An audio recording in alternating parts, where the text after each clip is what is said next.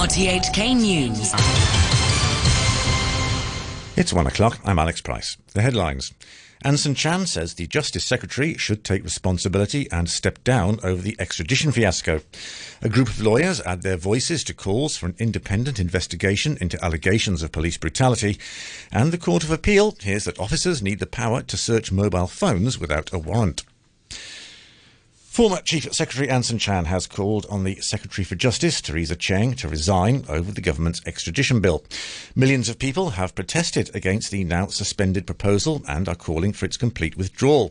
Ms Chan also said the Chief Executive, Carrie Lam, should be held responsible, but it might be difficult to replace her if she were forced out. She said that she would rather Ms Lam have a second chance to improve her leadership style.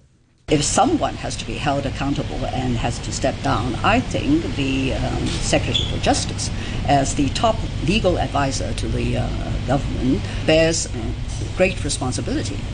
She should have anticipated the furore that would be created by this rendition or extradition proposals, because it removes the essential firewall between Hong Kong's rule of law system and the rule of man system prevailing in mainland China, where nobody can be assured of having a fair and open trial. And pro-government lawmaker Priscilla Leung says a rally planned for tomorrow to urge world leaders at the G20 summit to speak out on Hong Kong won't resolve the conflict over the extradition bill, but will embarrass the country.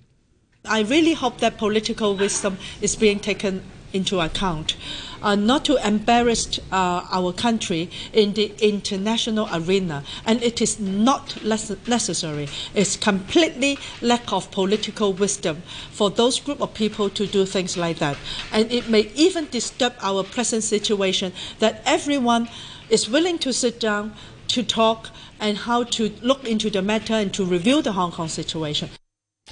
The Foreign Ministry has already said it won't allow the G20 to discuss Hong Kong matters.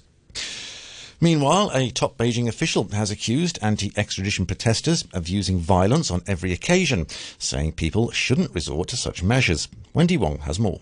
The head of the National People's Congress Constitution and Law Committee, Li Fei, was answering Hong Kong reporters' questions in Beijing about the recent protests against the extradition bill. He admitted to being unclear about the legal amendments, but criticized the violence used by some people to protest against the bill. I've seen what has happened in Hong Kong. I don't understand. Hong Kong is governed by law. It's okay for you to hold demonstrations to express your demands in a peaceful manner, but why do they have to use violence every time they protest against the government? He said no matter how worried the protesters were, they shouldn't have broken the law or taken damaging action against police. Thousands of people besieged police headquarters in Wan Chai on Friday. Some heard abuse at officers and shouted slogans accusing them of brutality during previous anti-extradition protests. They called for the extradition bill to be completely withdrawn and all charges against protesters to be dropped. A barrister from the Progressive Lawyers Group says the clear hostility from police towards protesters during the clashes outside LegCo shows the need for an independent inquiry. Police used tear gas, batons and rubber bullets on anti-extradition protesters after they tried to break into the LegCo building. Barrister Jeffrey Yeung says the whole police approach to the protest needs to be examined. We could see that there's clear hostility towards, for example, journalists or the protesters at the scene. Was there something that went wrong? And secondly, for example, the commands on that day, were the guidelines on use of force, were they adequate? Was it because the police officers went off the guidelines, or was it because the guidelines themselves were problematic, or was it because there were certain conditions creating impunity for deviating from the guidelines? So all these are matters which are not just about individual instances, but they would hint at wider scale, more comprehensive review and reform. Another legal bid has been started to require police officers to display their identification numbers while on duty, the second in 2 days. Retired civil servant Kwok Jerk Kin and localist Sixtus Leung jointly applied for a judicial review at the High Court. Mr Kwok said the failure of some officers to show their IDs during clashes raised suspicions that they were not members of the Hong Kong police force, but were mainland law enforcement officers or triad members. Lawyers for the Department of Justice have told the Court of Appeal that police need the power to immediately seize and search a suspect's mobile phone to ensure evidence is preserved. The police filed an appeal after a lower court ruled in 2017 that officers need a warrant to search the phone of a suspect in non-emergency situations. Priscilla Ng reports. Senior counsel Johnny Mok for the Department of Justice told the three-judge panel that the main purpose of the power to search phones was to ensure evidence wouldn't be deleted before police obtained a warrant. He said a person under arrest was subjected to a lower expectation of privacy. But judges questioned that proposition. Justice Johnson Lam said police wouldn't know what information was related to the offense until after going through everything on the phone.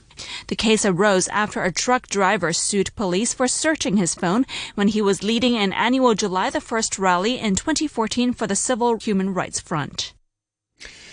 In other news, state media are reporting that Chinese and US trade negotiators have spoken by telephone ahead of a key meeting between Presidents Xi Jinping and Donald Trump at the G20 summit. Xinhua said the call took place at the request of the US side and officials agreed to maintain contact. A US official said the meeting between the presidents will take place on Saturday, the second day of the G20 summit in Osaka in Japan. Lawyers for a top Huawei executive have called on Canada's Justice Minister, David Lametti, to intervene and stop a US extradition request, saying the case has become politicised. The lawyers for Chief Financial Officer Meng Wanzhou said she wouldn't have been charged in Canada for the alleged crime. Canada arrested Ms Meng at the request of US authorities on December the 1st in Vancouver. The US has charged her with lying to banks about Huawei's dealings with Iran in violation of US trade sanctions. The Iranian Foreign Minister Mohammad Javad Zarif has said politicians close to President Trump despise diplomacy and thirst for war after the United States imposed more sanctions against the country. The Supreme Leader, Ayatollah Ali Khamenei, has been targeted because Mr. Trump held him responsible for Iran's hostile activities in the region. Iran's ambassador to the UN, Majid Takhti Ravanchi, said his country wouldn't accept talks with the United States. Everybody agrees that dialogue has certain rules and certain regulations. You cannot start a dialogue with somebody who is threatening you, who is intimidating you. How can we start a dialogue with somebody whose primary preoccupation is to put more sanctions on Iran? So the atmosphere of such a dialogue is not ready yet. At an emergency meeting of the UN Security Council, the acting US ambassador, Jonathan Cohen, again blamed Tehran for recent attacks on commercial tankers in the Gulf. Iran must understand that these attacks are unacceptable. It's time for the world to join us in saying so. Our policy remains an economic and diplomatic effort to bring Iran back to the negotiating table. Iran should, as I said 2 weeks ago, meet diplomacy with diplomacy. In a unanimous statement, the Council condemned the attacks as a threat to energy supplies and peace, but didn't apportion blame. Iran denies any involvement. Boris Johnson, the frontrunner to become Britain's next Prime Minister, says he's confident he can broker a new leaving agreement with the European Union, despite EU officials repeatedly saying there can be no renegotiation of the deal agreed with Theresa May. Mr Johnson said a new deal was possible because politics in Britain and Europe had changed so much since the original deadline for Brexit. On our side of the channel, we've got MPs in both the major parties who recognise that their parties face real danger of extinction at the polls, and Labour went backwards in the recent council elections, unless we get Brexit over the line. A man who pushed an elderly traveller onto an underground rail track in London has been sentenced to life in prison for attempted murder. The victim was the 91-year-old former head of Eurotunnel. Here's the BBC's Daniela Ralph. Sir Robert Malpass was standing on the platform at Marble Arch Station in April last year when Paul Crossley pushed him onto the tracks.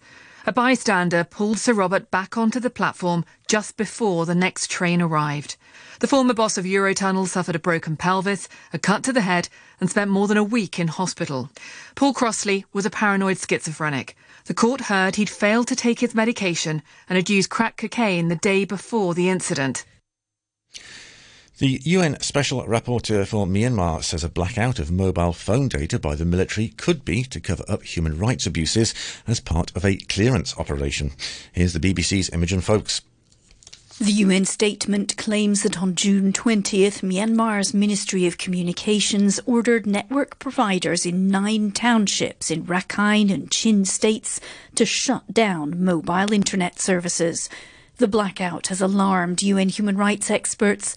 They have heard that the army is now conducting a clearance operation, which the UN statement points out can be a cover for gross human rights violations. A telecommunications company in Myanmar confirmed the blackout was requested by the military, but a spokesman for the military denied having ordered it. The Mexican President Andrés Manuel López Obrador has been criticised for dismissing an infestation of sargassum seaweed plaguing the country's beaches as a minor issue. The state governor of Quintana Roo declared a state of emergency last week. More from the BBC's Candice Piet. Mr. López Obrador is under pressure to spend millions of dollars to help clean up Mexico's Caribbean beaches. Having originally said he wasn't worried by the tons of rotting seaweed on the white sands around Cancun, he's now ordered the Navy to build sea barriers and commissioned 4 special boats to remove it. Local youths will also be paid to help with the clean-up. State officials say the seaweed is damaging the delicate coastal ecosystem.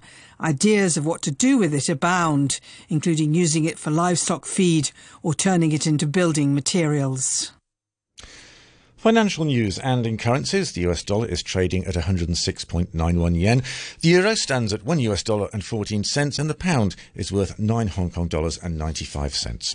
And a short time ago, the Hang Seng Index stood at 28,122, 396 points down on the previous close. Turnover was $43 billion. Now, with the latest sports, here's Adam Jung. Giannis Antetokounmpo of the Milwaukee Bucks has been named NBA's most valuable player for the first time. The 24-year-old from Greece beat out Paul George of Oklahoma City and James Harden of Houston and was honored at the awards ceremony in California. Antetokounmpo averaged 27 points and 12 rebounds per game, while leading the Bucks to the best record in the regular season. His coach Mike Budenholzer was named Coach of the Year for the second time of his career after an impressive first season with Milwaukee. This year's awards were dominated by international stars.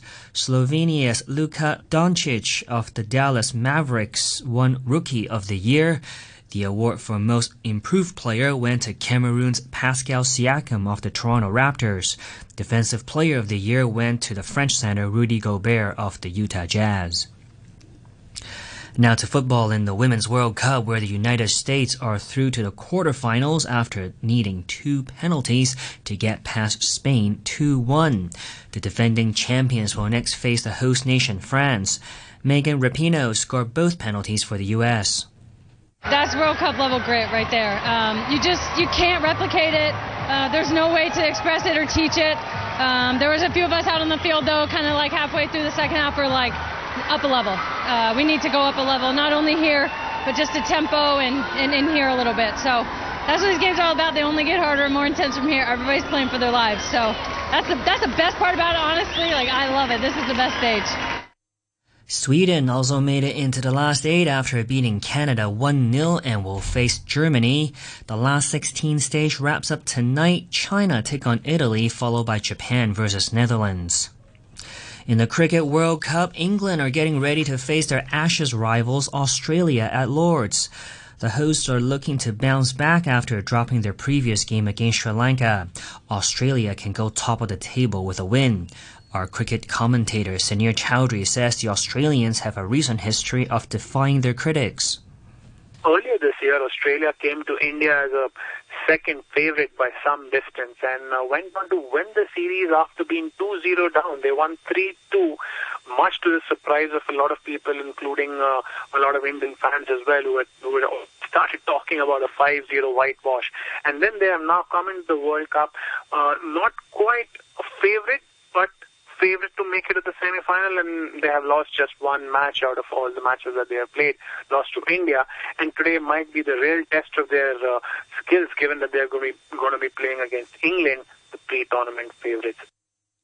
Australia entered the contest second in the table, 1 point behind the leaders New Zealand. And that's your look at sports. Thanks to Adam Chung there. And now to end the news, a reminder of our top stories. Anson Chan says the Justice Secretary should step down over the extradition fiasco. A group of lawyers add their voices to calls for an independent probe into allegations of police brutality.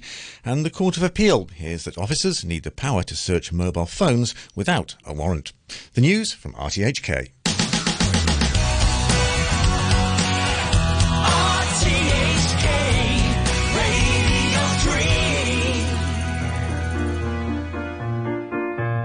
Let me give praise to your sparkling eyes and your coloured hair. Let me spend ages on poetic phrases to show I care. Let me go grazing on dappled green pastures where you're the mayor. Let me rephrase that, I think there's a better line there.